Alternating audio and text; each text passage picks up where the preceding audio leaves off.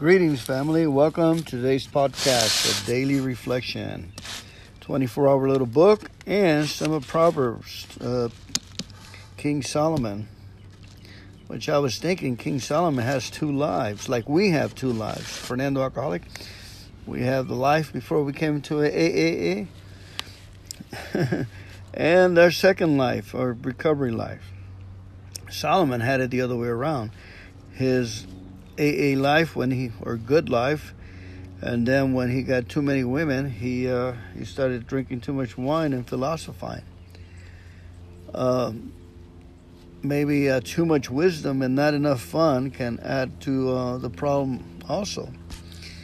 But whatever it is, we're only here to work on myself, work on my recovery, and not try to figure out somebody else. But I just appreciate all the wisdom in the Proverbs, that they fixed me up. But right now, we're going to be reading Daily Reflections. So let's go ahead and pray.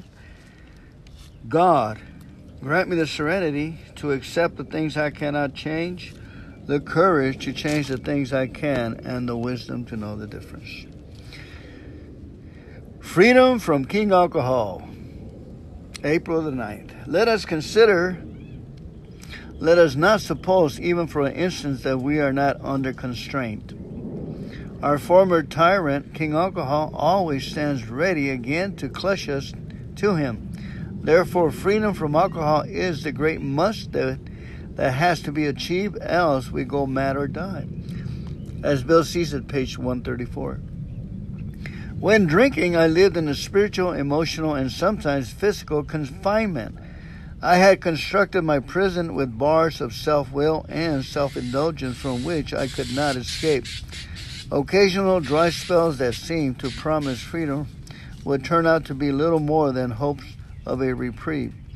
True escape required a willingness to follow whatever right actions were needed to turn the lock. With the willingness and action, both the lock and the bars themselves opened for me. Continual willingness and action kept me free in a kind of extended daily probation that needed never end. Amen. Alcoholics Anonymous. Thank God that after thanking God for all the problems I was receiving, I got a chance to have a daily reprieve. And alcohol became a thing in the past for me. I'll be celebrating on August the 28th, 28 years. I have two sponsees this week. They both will be celebrating 1 year. They're about a week, maybe 10 days apart. That is a wonderful, incredible, dramatic accomplishment. Not saving all the shame, not achieving anything in life but discouragement. Now we eat words like M&Ms and they come true. The promises come true. The ability to run and enjoy life comes true. Here is the 24-hour little book for April the 9th. AA thought for the day.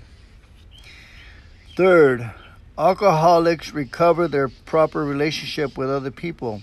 They think less about themselves and more about others.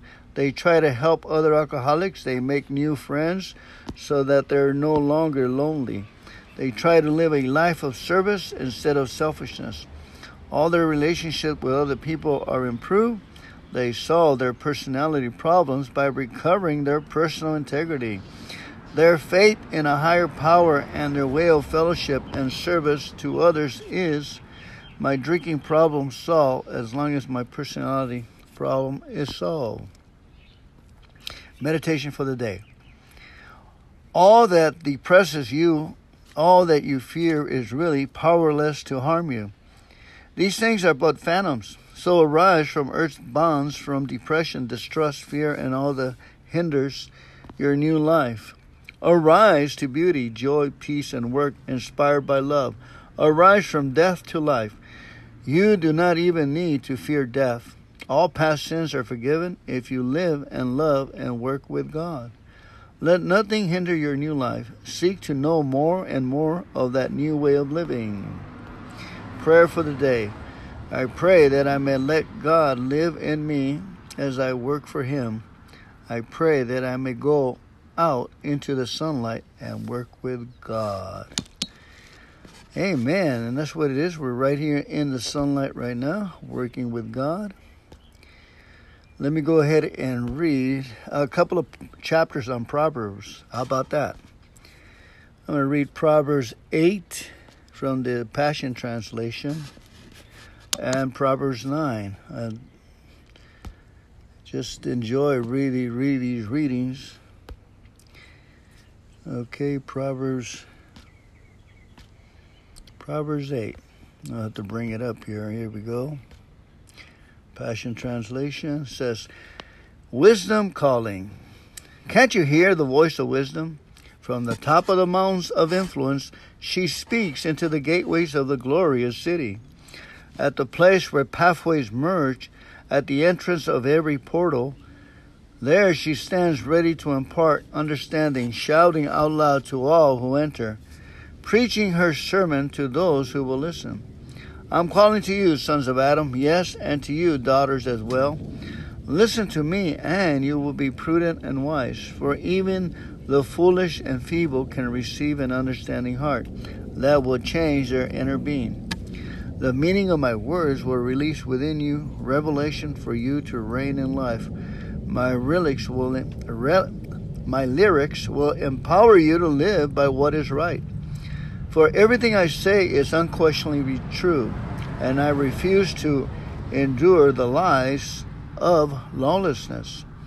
My words will never lead you astray. All the declarations of my mouth can be trusted. They contain no twisted logic or perversion of the truth. All my words are clear and straightforward to everyone who possesses spiritual understanding. If you have an open mind, you will receive revelation knowledge. My wise correction is more valuable than silver or gold. The finest gold is nothing compared to the revelation knowledge I can impart. Wisdom is so priceless that it exceeds the value of any jewel. Nothing you could wish for can equal her, for I am wisdom, and I am shrewd and intelligent. I have at my disposal living understanding to devise a plan for your life. Wisdom pours into you when you begin to hate every form of evil in your life, for that's what worship and fearing God is all about. Then you will discover that your pompous pride and perverse speech are the very ways of wickedness that I hate. You will find true success when you find me, for I have insight into wise plans that are designed just for you. I hold in my hand living understanding, courage, and strength. I empower kings to reign and rulers to make laws that are just. I empower princes to rise and take dominion, and generous ones to govern the earth. I will show my love to those who passionately love me, for they will search and search continually until they find me. Unending wealth and glory come to those who discover where I dwell. The riches of righteousness and a long satisfying life will be given to them. What I impart has greater worth than gold and treasure, and the increase I bring benefits more than a windfall of income. I lead you in the way of righteousness to discover the path of true justice. Those who love me gain great wealth and a glorious inheritance, and I will fill their lives with treasures. In the beginning I was there, for God possesses me even before He created the universe. From eternity past I was set in place. Before the world began, I was anointed from the beginning. Before the ocean's depths were poured out, and before there was any glorious fountains overflowing with water, I was there dancing. Even before one mountain had been sculptured or one hill raised, I was already there dancing. When He created the earth, the fields, even the great atom of dust, I was already there. When He hung the tapestry of His heavens and stretched out the horizons of the earth, when the clouds and skies were set in place and the subterranean mountains began to flow strongly, I was already there. When He set in place the pillars of the earth and spoke the decrees of the seas, commanding the waves so that they wouldn't overstep their boundaries. I was there, close to the Creator's side as his master artist. Daily he was filled with delight in me as I playfully rejoiced before him. I laughed and played, so happy with what he had made, while finding my delight in the children of men. So listen, my sons and daughters, to everything I tell you, for nothing will bring you more joy than following my ways. Listen to my counsel, for my instruction will enlighten you. You'll be wise not to ignore it if you wait at wisdom's door. Longing to hear a word for every day, joy will break forth within you as you listen for what I'll say. For the fountain of life pours into you every time that you find me, and this is the secret of growing in delight and the favor of the Lord. But those who stumble and miss me will be sorry they did, for ignoring what I have to say will bring harm to your own soul. Those who hate me are simply flirting with death. Okay, that was now Proverbs 9. Wisdom has built herself a palace upon 7 pillars to keep it secure. She has made ready a banquet feast, and the sacrifice has been killed. She has mingled her wine, and the tables all set. She has sent out her maidens, crying out from the high place, inviting everyone to come and eat until they're full. Whoever wants to know me and receive my wisdom, come and dine at my table and drink of my wine. Lay aside your simple thoughts and leave your path behind. Agree with my ways, live in my truth, and you will find righteousness. If you try to correct an arrogant cynic, expect an angry insult in return. And if you try to confront an evil man, don't be surprised if all you get is a slap in the face. So don't even bother to correct a mocker, for he'll only hate you for it. But go ahead and correct the wiser. They'll love you even more. Teach a wise man what is right, and he'll grow even wiser. Instruct the seekers of God, and they'll learn even more. The starting point for acquiring wisdom is to be consumed with all of you worship Yahweh, worship God. To receive the revelation of the Holy One, you must come to the one who has living understanding. Wisdom will extend your life, making every year more fruitful than the one before. So it is to your advantage to be wise. But to ignore the counsel of wisdom is to invite trouble into your life. There is a spirit named Foolish who is boisterous and brash. She's seductive and restless, and there she sits at the gateway to the high places on her throne overlooking the city. She preaches to all who walk by her who are clueless as to what is happening. Come home with me, she invites those who are easily astray, saying, illicit sex is the best sex of all. Our secret affairs will be sweeter than all the others. Little do they know, when they answer her call, that she dwells among the spirits of the dead, and all her guests soon becomes citizens of hell. God bless you. Thank you for coming. Enjoy your sobriety. Give thanks to God for the wisdom He has imparted in us. Bye now.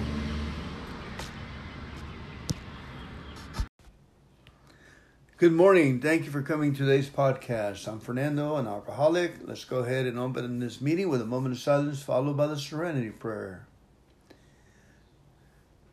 God, grant me the serenity to accept the things I cannot change, the courage to change those things I can, and the wisdom to know the difference. Amen. I have a 5-year-old recording of Came to Believe that I did way back then, and I was experimenting with music, and you can hear the wife in the background cluttering and banging things, so I apologize for the clutter and the background noise, but the message, the words come straight from the I Came to Believe. So please listen with your heart and your mind, and derive the good words that the program has to offer us through the book Came to Believe. Here we go. Thank you. Higher power. Readings from Came to Believe. Our concept of a higher power and God, as we understand Him, afford everyone a nearly unlimited choice of spiritual belief and action. Bill W. Our concepts of a higher power and God, as we understand Him, afford everyone a nearly unlimited choice of spiritual belief and action. This first reading in the book Came to Believe comes to us from Colorado Springs, Colorado. It's called My Friend. I recently made a friend of someone I wish everyone could know. This friend is never too busy to listen to me, my problems, my joys, my sorrows. He gives me the courage to face life squarely and helps me conquer my fears. The counsel I get is always good, for this friend is wise, patient, and tolerant. Sometimes I do not heed his advice, and then I must ask for and be willing to accept additional advice very humbly and sincerely. Regardless of the mistakes I make, my friend is always there, available to me at any time, day or night. I can talk, and he does not interrupt, no matter how I ramble on. Sometimes while talking to him, I receive a resolution to my problem. Other times, just by putting my problems into words, I see how petty and unimportant it is. I feel as if my friend is holding my hand and gently guiding me if I will listen. I feel that when I do not listen, my friend is hurt, but never angry. My friend is with me at work or at home, my constant companion wherever I go. He is my higher power as I understand it. He is the God I know. Colorado Springs.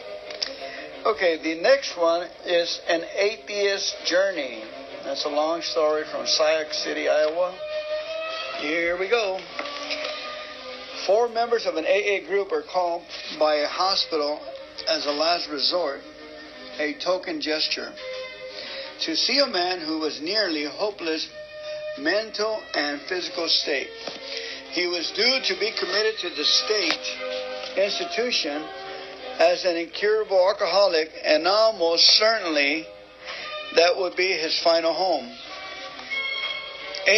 well, he decided nothing could be worse than what he was facing, so he agreed to listen.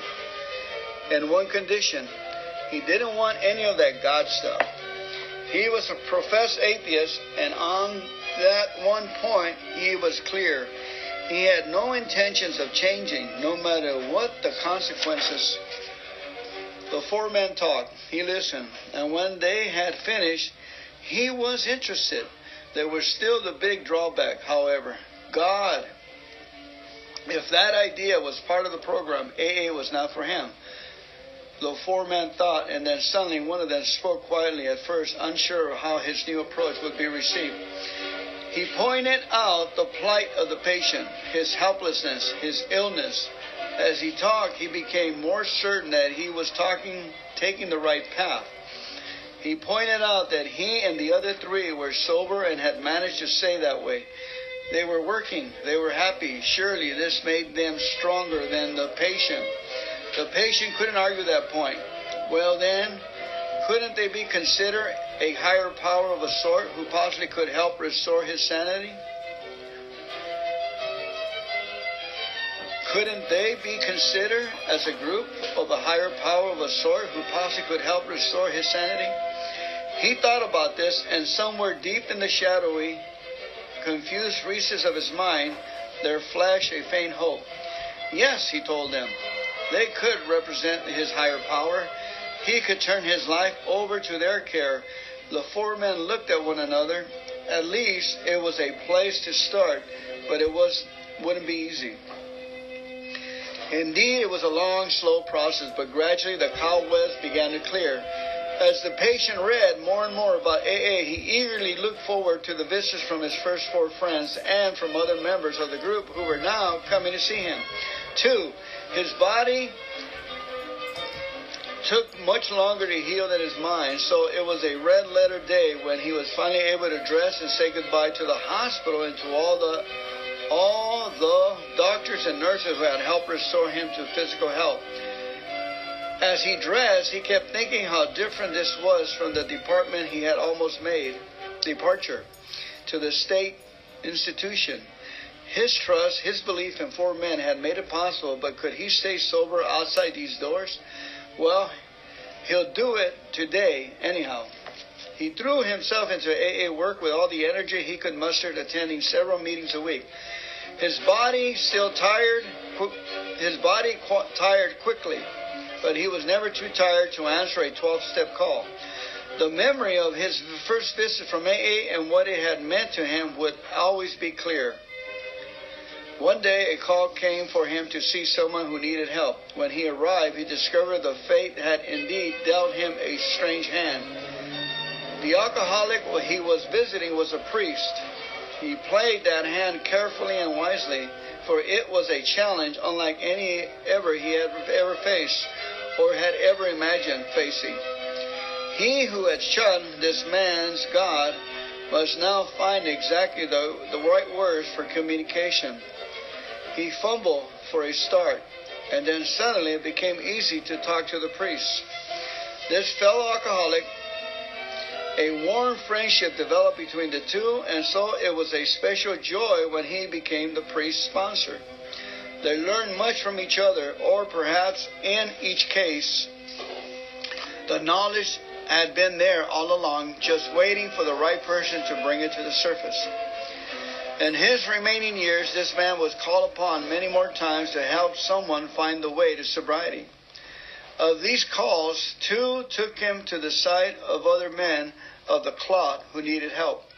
In these cases, ministers. Twice more, he was privileged to sponsor men of God, by now his God as well. He left this world after 7 years of uninterrupted sobriety, a man of peace with himself and his higher power.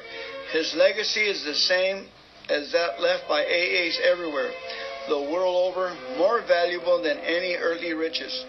It is a living legacy embodied in the men and women he has helped and in the alcoholics to whom they in turn have extended a hand. Sauk City, Iowa. The Only Reality is our next article. I'm so tired of wandering around in my dreams, yet my eye keeps driving me back to them. For me, the only way out of it is through God. He is the only reality there is, and everything else must start from Him. AA Internationalist.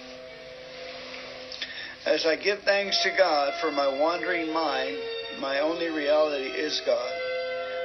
I habitually form this task of thanking God and getting a hold of my thinking. Okay, reason for or conscience. This is from Bulawayo, Rhodesia. Reason or conscience. When I first heard the advice, listen to God, I looked around to see who was present. People who listened to voices were, I suppose, kept in some places at the expense of the state. Since I was already in one of those places, I figured that if I tried listening and someone in authority was watching me, I would not have a snowball's hope in the other place of ever getting out. Then one day came, I did try listening to God and found that He had been talking to me for some time about those checks I had cashed, knowing that they would bounce, about those rotten lies I had told, about some relationship I would not have wanted made into a movie, about the selfishness of my ways and the grievous hurt I had inflicted on my friends and relatives. That's right. God talked to me through my conscience. Of course, when I was knocking off the hooch in a manner calculated to create an acute shortage of the stuff, a higher power just did not exist for me. and the old conscience had a very thin time.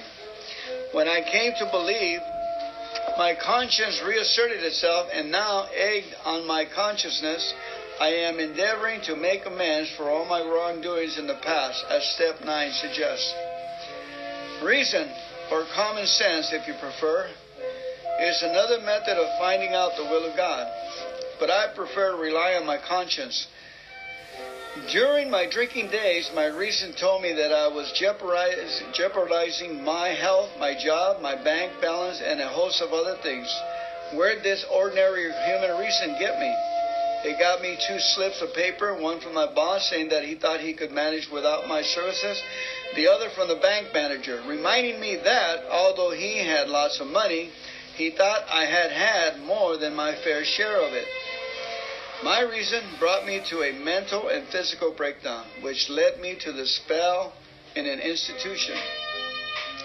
Human wisdom had failed. I needed a wisdom greater, far greater than my own. This I found when I found a higher power in my conscience. All I have to do now is assemble all the facts as I see them and let Him mold them to a conclusion. All I have to do now is assemble all the facts as I see them and let Him mold them to a conclusion. The conclusion at which I arrive is that God's power is shown through results. How many times have we followed a course of actions on faith alone and then told ourselves when results verify the rightness of our action that we must be psychic nonsense? Have you ever been of 2 or more minds when trying to arrive at a decision and then suddenly found something quite circumstantial popping up to show you the way? I have. And to me, this is just one more item to be added to the long list of God's accomplishments. For me, guidance. I do not have to be guided to shave each morning, nor to have a bath, however occasionally, nor can I rely on supernatural intervention to help me slosh a golf ball the way it ought to be sloshed. But I have been guided to know that I must make amends for the grief and worry I visited on my loved ones during the dark days. When, in all humility, I tried to pass our message on to other less fortunate alcoholics, I know that the plan of the higher power comes to us through the medium of people. To us alcoholics, this does not mean common or garden people, but special people such as other alcoholics. And I am guided to include among the people from whom I might receive guidance, and to whom I must demonstrate the life of my consciousness or higher power. Those who marry me, love me, befriend me, and stuck by me, as others stuck by other alcoholics. It matters not whether reason or conscience showed me the way. I came to believe in a power greater than myself, and that has been my salvation. Bulawayo, Rhodesia. Amen. Our next article comes to us from Lakewood, Ohio. Inner Voice. Long before nagging and pressures from others concerning my excessive use of alcohol made any impression on me, the nagging voice of conscience, my own inner voice of truth and right, appraised me of the irrevocable fact that I had lost control of alcohol, that I was powerless. I know now that the inner voice was God, as I understand Him, speaking for, as I had been taught from earliest memories, and as AA has emphasized, God, or good, emanates from within each of us. Amen. Next article is called Faith in People. This is from New York, New York. My parents gave me a faith that in later years I lost. No, it was not a religious faith. Though I was exposed to the teaching of 2 sects, neither was forced upon me. I simply drifted away through boredom, and my fragile, superficial belief in God vanished as soon as I tried thinking about it. It was a faith in people that my parents gave me, both by loving me and by respecting me as an individual, entitled to make my own choices. This love I accepted and returned unquestioningly as a fact of nature. Out in the world on my own, I still had a feeling of being under benevolent protection. My immediate bosses of both sexes seemed to regard me as kindly as school teachers had. Oddly, my good fortune sometimes annoyed me. What is this? I asked myself. Do I arouse the maternal impulse? For there was inside me an element at war with my faith in people. It was a furious, stiff-necked pride, and argued for total independence. With my contemporaries, I was always painfully shy, and even then I interpreted this handicap correctly as a symptom of egotism and fear that others would not agree with my own high evaluation of myself. That valuation certainly did not include a picture of myself as a drunk. Often I suspect that pride kills as many alcoholics as liquor does. I could very easily have been one of the victims.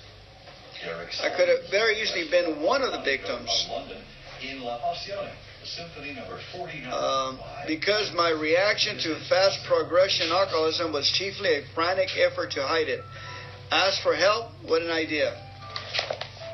The day came when my pride was squashed, flat, temporarily, and I did call for help. I called on people, strangers, but my pride, expanding as health returned, blocked my first two approaches to AA. During this interlude, non-alcoholic friends helped me too, unasked.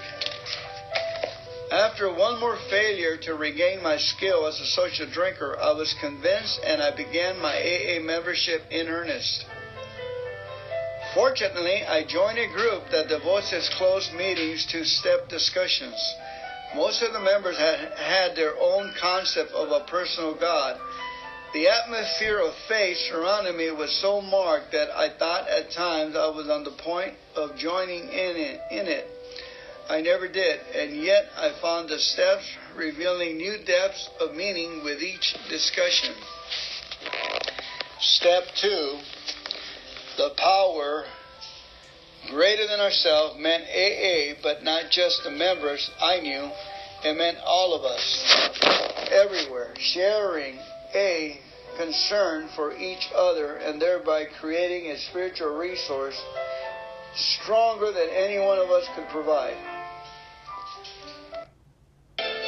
Another woman in my group believed that the souls of dead alcoholics, including those of times before AA, contributed to this fountainhead of goodwill.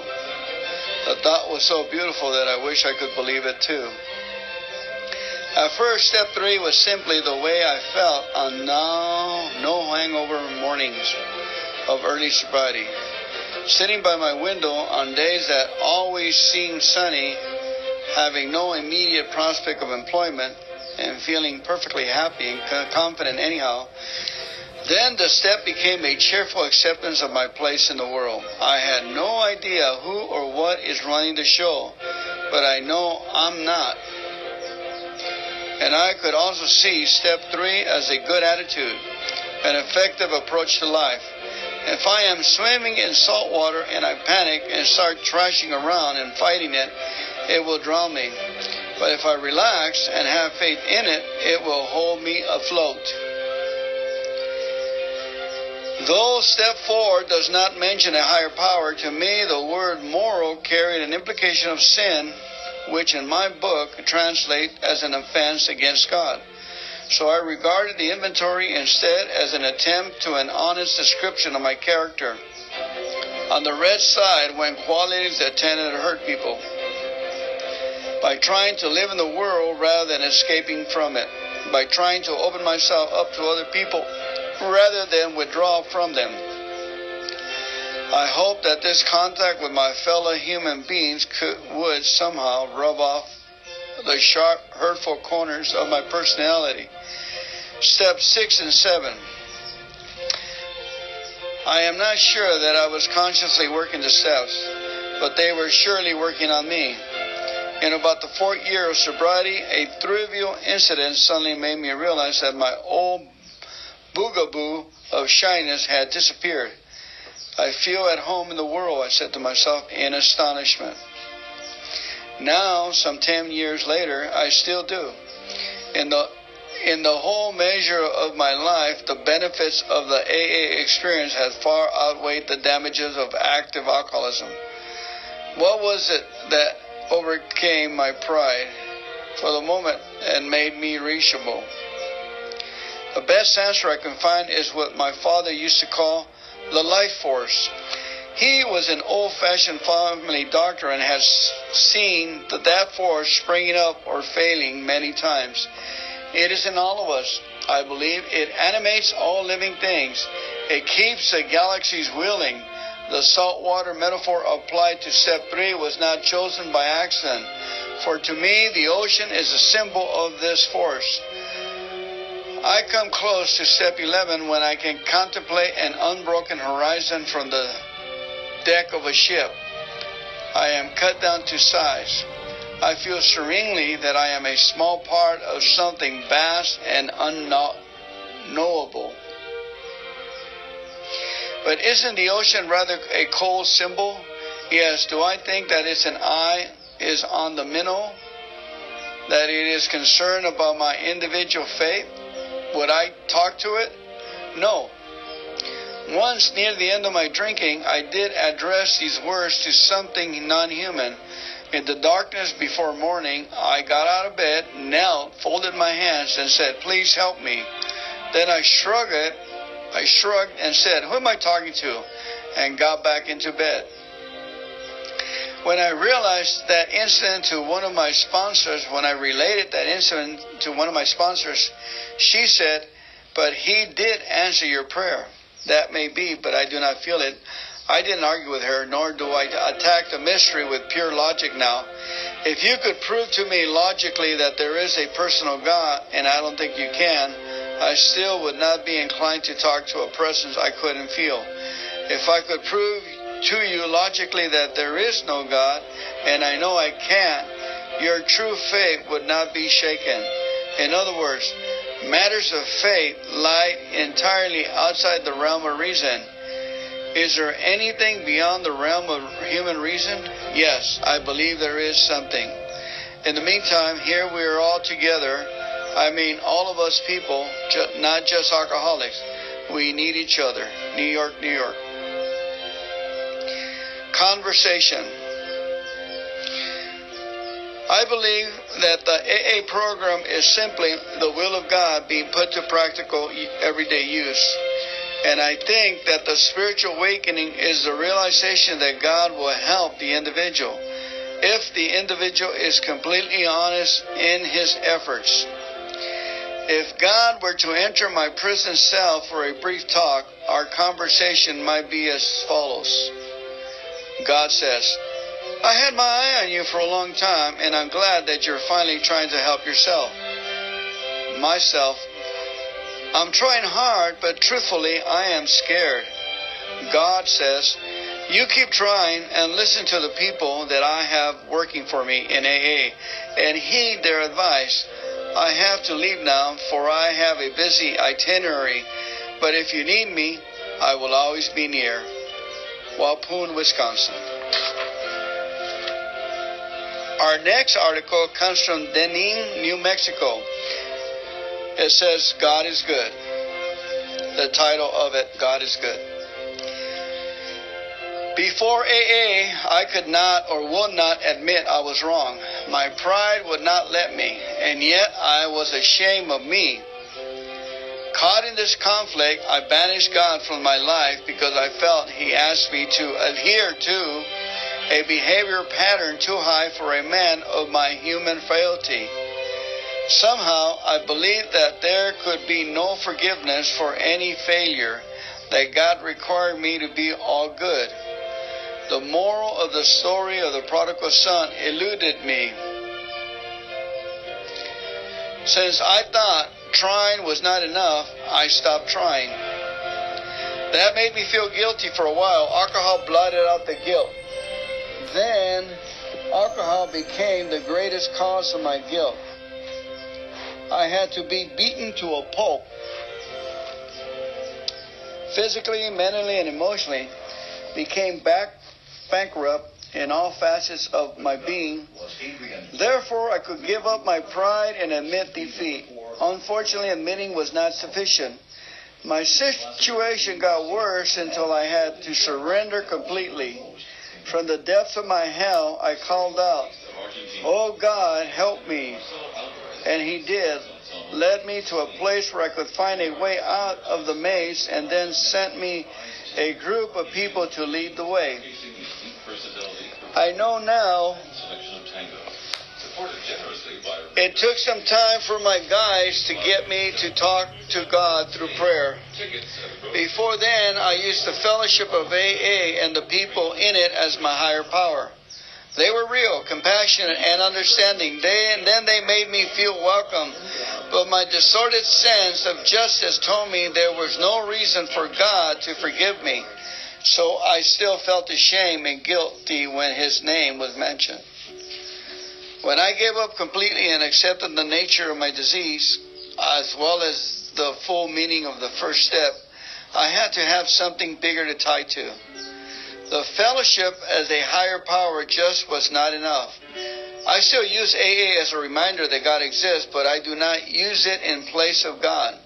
So out of need, I came to believe. To go along with this step-seated belief in God, this deep-seated belief in God, I have developed an enormous faith in God. He is good. My understanding is that everything He sends my way is for my benefit. But the growth of this understanding has taken time, as well as a relinquishing of my resistance to change. I needed the trials and tribulations I have had so that I could surrender and give up self. Only in complete acceptance of the utter defeat of my pride and ego could I begin to win. I am against goals which can be attained. People do not get married and live happily ever after. I could not dry out and live in utopia. Each day, God gives us new challenge. God gives us a new challenge every day. Sometimes it is prosperity, sometimes adversity. Prosperity can lead to complacency, adversity, self-pity. Either one of these reactions is a luxury I cannot afford. I do not always fully accept my adversities as good while I am going through them. But the mere fact that I am now able to write these words proves the logic in my faith that God is good. It is strictly my opinion based on my experience that one becomes richer in spirit as one grows in spirit. The more I accept God, the more He gives me. As I become more appreciative to the benefits received, I try harder to show my appreciation. My capacity to be content with life as it is has greatly increased. Therefore, as time goes on, I become more able to be at peace with my fellow man, with God, and within myself. Deming, New Mexico. Our next article comes to us from Kenton-on-the-Sea, South Africa. I was born in the Anglican Church of England. Church of England, and the following crops up in one of those in our services.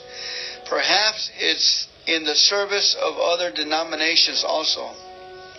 Therefore, with angels and archangels and the whole company of heaven, we laud and glorify Thy name.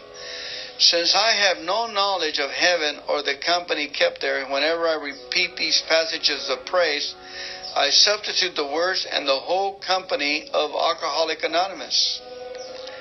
Being an AA loner, I have felt very out of things and on my own, but I do believe in the power of collective thought, whether for good or evil.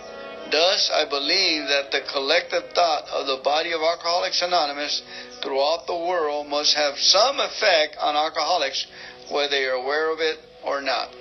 Canton-on-the-Sea, South Africa. Our next article is called Guiding Presence and comes to us from Grand Island, Nebraska. In my early boyhood, reciting "Now I Lay Me Down to Sleep" and learning to sing "Jesus Loves Me" were part of my everyday life. Attending Sunday school and then church became an accepted one-day-a-week activity.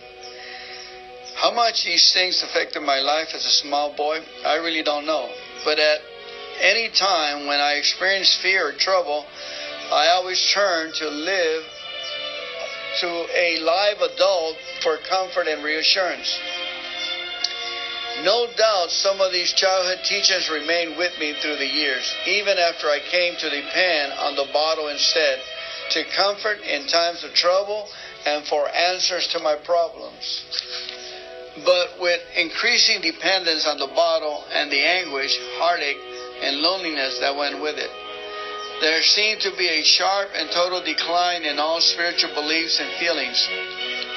I became a human paradox. In desperation, I would cry to God to help me out of this terrible mess. In the next breath, I would damn Him for not helping me. On occasion, I would expound at great length to others that I was an atheist and did not believe there was a God. If there was, how could He let one of His own creation suffer so much and live in the hell that I was living in? Each day became so painful that at last I turned as a small, terrified child to a living, sober, sane adult for comfort and help. He took me to a place where I had vowed I would never go, a meeting of Alcoholics Anonymous. When the meeting was open with a moment of silence, I wondered why, but I was impressed.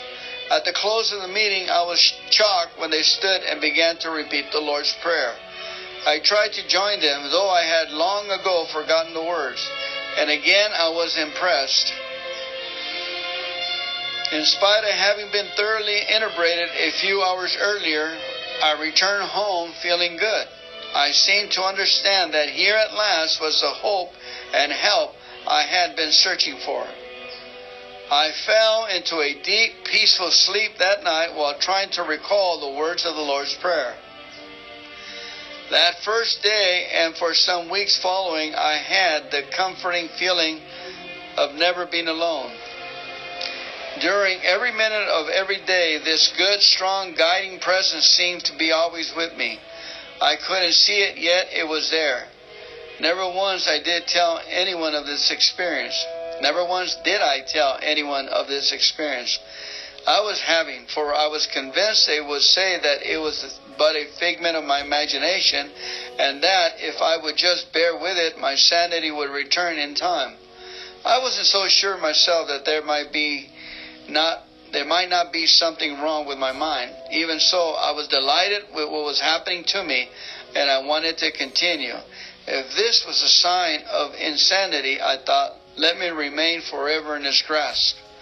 One day, I suddenly realized that this great invisible something or someone who was no longer by my side. I felt momentarily lonely until I reasoned that this someone greater than myself had decided it was now time for me to face the new realities of a new life.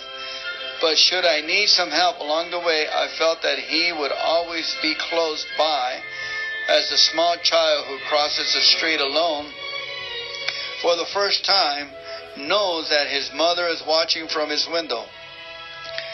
When, through these personal experiences, I came to believe that the divine architect had laid out a master plan that included me in my own small way, I found that I had a certain degree of sustaining hope to cope with everyday living in a sane and confident manner. Grand Island, Nebraska. Our next article is from Marysville, Ohio, a living part of AA. God is a living part of AA. I feel His presence each time I look into the concerned eyes around me. His greatest commandment is, love thy neighbor as thyself. This seemed to me to be the entire purpose of AA. This seems to me to be the entire purpose of AA, Marysville, Ohio. Thank you very much for listening to this reading. As I Came to Believe, published first in 1973 by AA World Services. Thank you so much for listening into that. It was really eye-opening. That's from the book Came to Believe. I just purchased it in Spanish, so I'll be loading it up in Spanish for our Spanish-speaking families out there. That's the kind of service that I'm able to do. I'm really enjoying all this. This is so important. These stories that were written in. Came to Believe, one of our first books taken from beautiful stories that people have written in for the AA Big Book. These are the ones that were set aside, and they were so good that they had to publish them. We read a meeting. I was at a meeting yesterday, and we read this one from Grapevine, December 1962, sponsoring the Alatat. You know how they have Alateen, they have Al-Anon, AA. Well, we have Alatat. This is taken from Happy, Joyous, and Free, The Lighter Side of Sobriety, our AA Grapevine, one of our books. We had a lot of fun reading this yesterday, a lot of chuckles.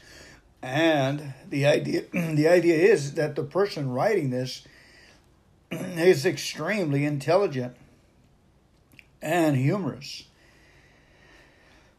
That's what the interest of AA did to me, was the penmanship, the oral, and all the delivery of the words. And I found out that the people in the program had greater caliber, more enthusiasm, and zest for life. And I figured, wow, that was one of the reasons why we drank.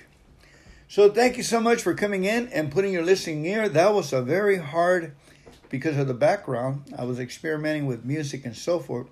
But the words are the ones that express themselves. One of the AA, Alcoholics Anonymous, and other 12-step programs like Al-Anon, our objective is to get these lifelong words that are always here to you without any human objective to it other than compassion, caring, and this is what happened to me.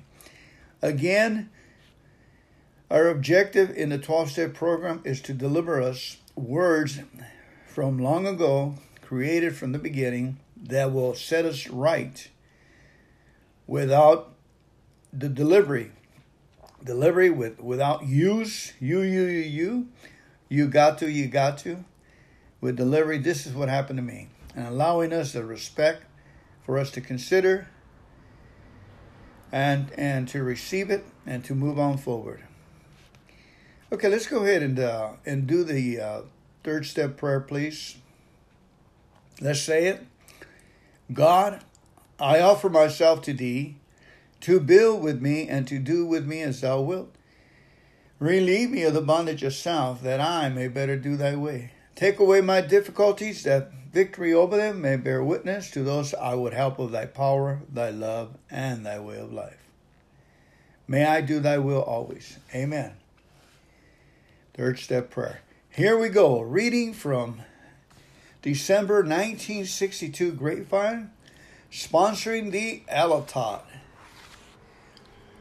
One July morning in 1961, my wife awoke early and complained of severe abdominal pains. I rushed her to the hospital, where she suddenly disappeared down an anesthetic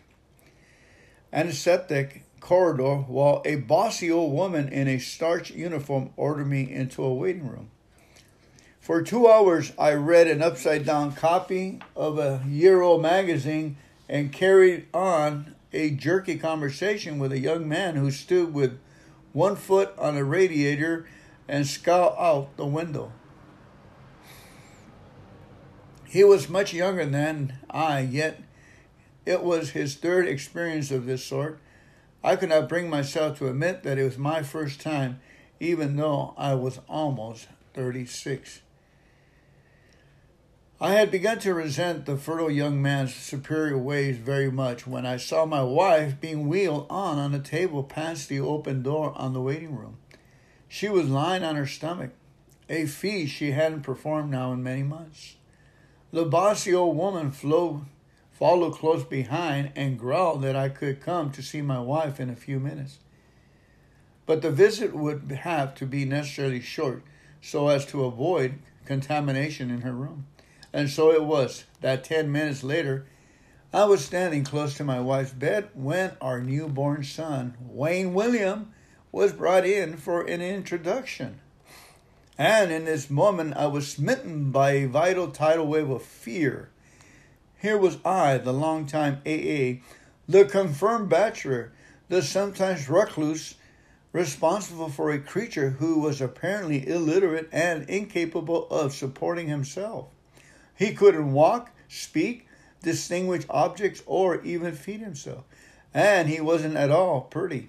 His head was shaped like an underfed gourd, and his face had an angry, squinched together look.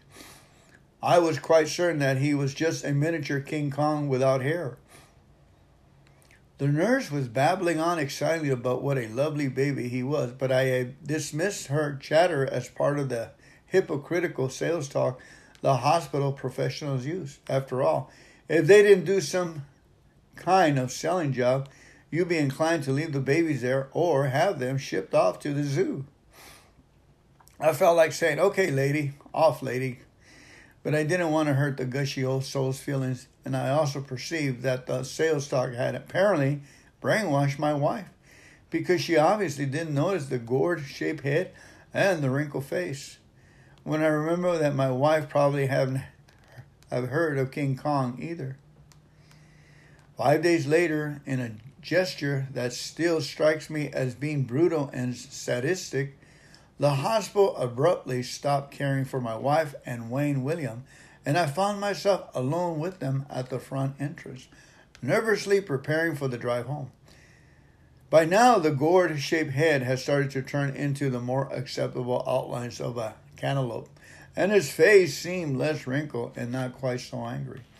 I scrutinized him carefully and decided he was definitely less repulsive than he had been at our first meeting. I started the car and drove home at 2 miles an hour. For the next 2 weeks, I endured the unendurable. Shrills, screams, capitulated from the bed at 2 a.m. Shrill screams capitulated me from the bed at 2 a.m. I stepped on mushy diapers that had been left lying around. I spent most of my spare time on errands, for this new creature required an incredible amount of maintenance equipment. Bills began to pour in on top of that. I was trapped, helpless, feeling almost drowned in responsibility. As it always does, the AA philosophy came galloping to the rescue. With a program of action for the care of babies, good old AA has saved my life more than 10 years before and has somehow always been flexible enough, versatile enough, to show me ways out of the other life problems. It had taught me how to coexist with despotic employers. It had schooled me in the art of getting along with impossible people. It even showed me that one of those impossible persons with whom I hadn't been at all good terms was myself. And before many months, the magic AA program had healed that troubled relationship. Now, what did it had to teach me about getting along with this difficult newcomer, this source of midnight disturbance and treacherous diapers?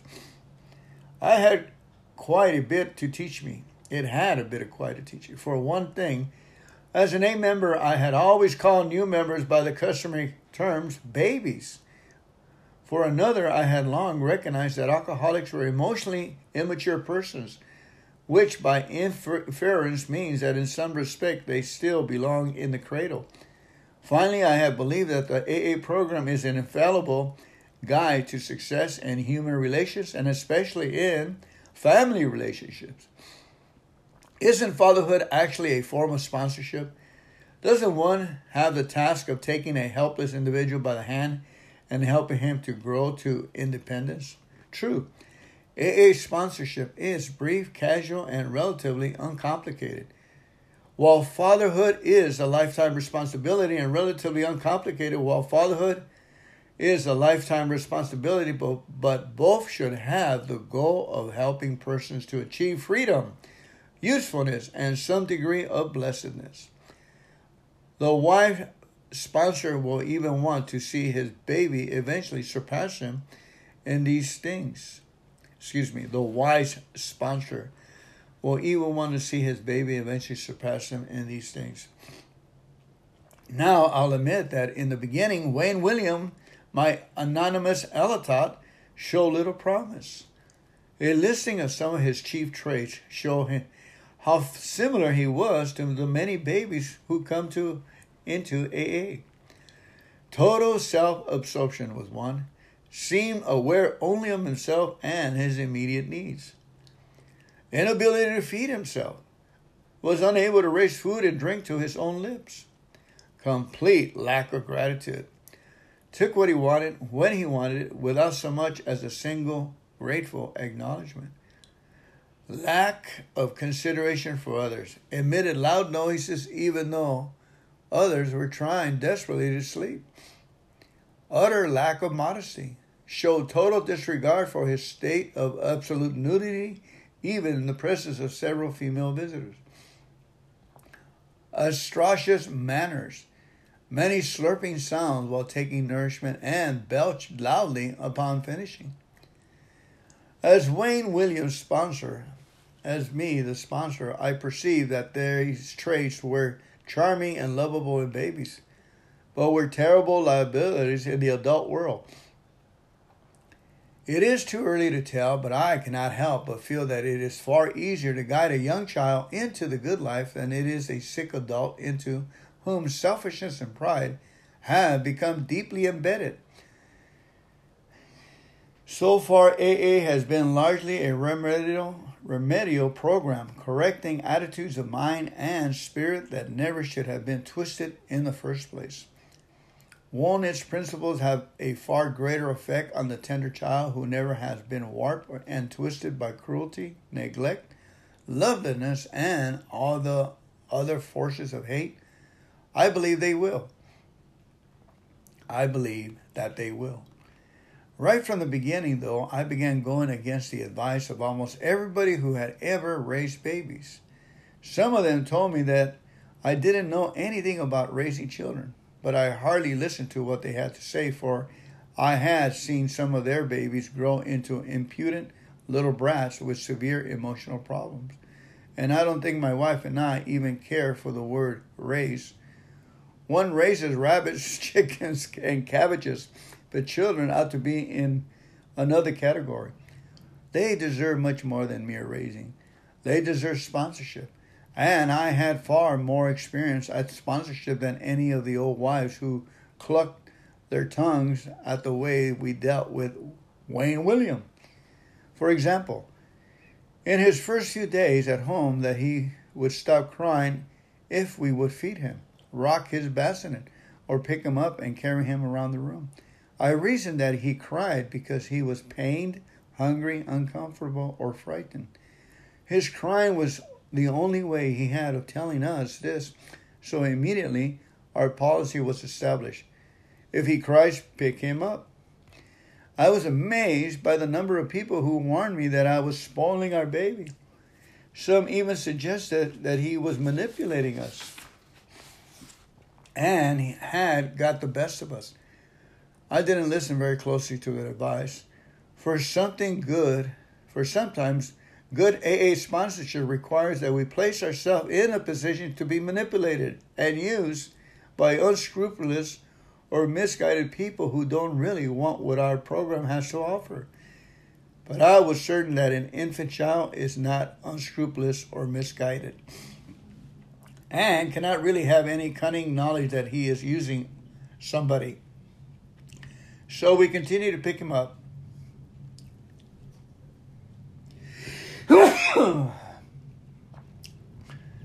And after a few moments,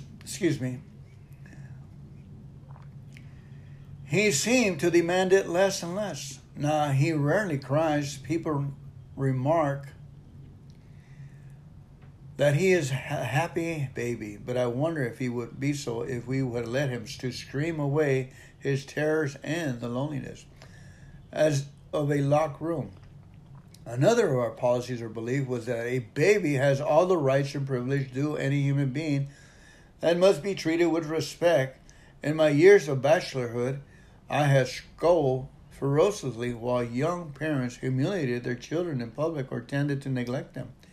I had often suspected that these same parents had been treated in a similar way when they were children, as had I.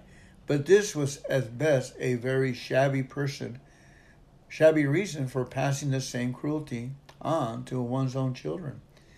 Good sponsorship must include a genuine respect for the baby and a willingness to spend time with him. So soon after we brought him home from the hospital, I began to take Wayne William for long walks in his stroller. Often without my wife, I noticed that other men looked at me rather peculiarly, and I realized that in our society, it is usually the woman who takes the baby for walks. The more I thought about it, the more I realized that many men actually spend very little time with their children. So much of our AA sponsorship has a threadbare quality because we haven't as yet learned how to love the helpless and and sometimes disagreeable people who come to us. We sponsor them mechanically without really putting much of ourselves into it. The AA member who has a genuine love of others rises above this and provides a far greater sponsorship than is otherwise possible. And this has its effect on the baby. The AA member who has a genuine love of others rises above this and provides a far greater sponsorship than is otherwise possible. And this has effects on the baby. It's a poor sponsorship that doesn't have a wonderful effect on the sponsors too. I can truthfully say that the sponsoring the baby has done me more good than almost any previous experience. Becoming a father myself, I had a better understanding of the role of God as Father of man.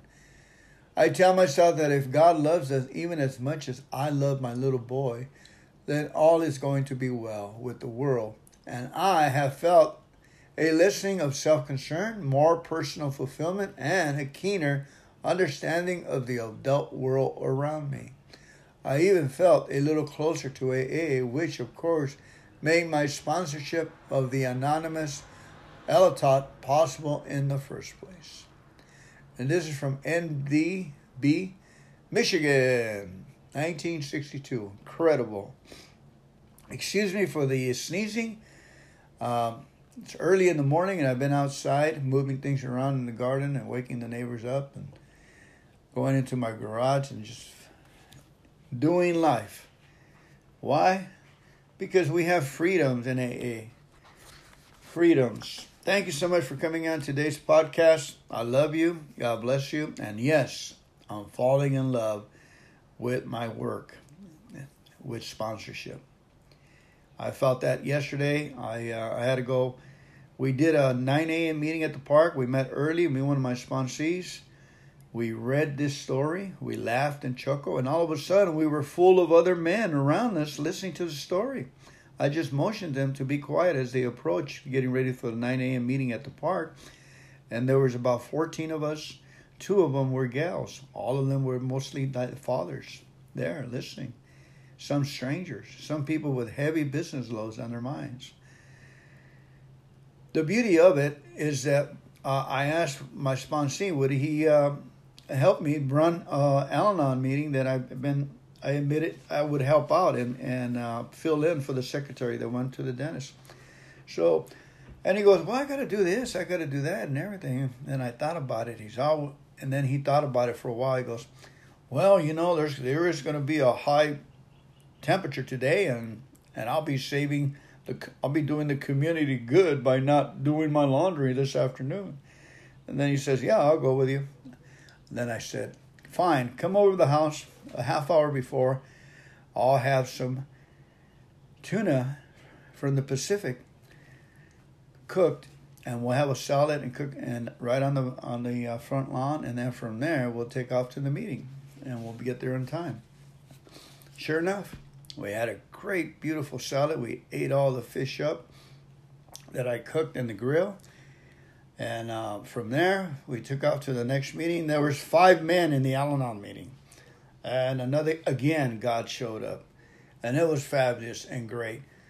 And at the end of the day, that sponsee texted me with an incredible gratitude. He said, what a wonderful day I had today. It was early. It was full of AA literature and hospitality and friendship, and exactly spending quality time and loving on a person that could not love themselves. And basically, we're probably their only family right now that's available is the AA group. And that's the way it was with me. And that's how we become like our Father in heaven. We become human beings, passing it down. God bless you. Again, let's go ahead and close with the Lord's Prayer. Our Father, who art in heaven, hallowed be thy name. Thy kingdom come, thy will be done on earth as it is in heaven. Give us this day our daily bread, and forgive us our trespasses as we forgive those who trespass against us. Lead us not into temptation, but deliver us from evil. For thine is the kingdom and the power and the glory forever and ever. Amen. Keep coming back, family. It's working.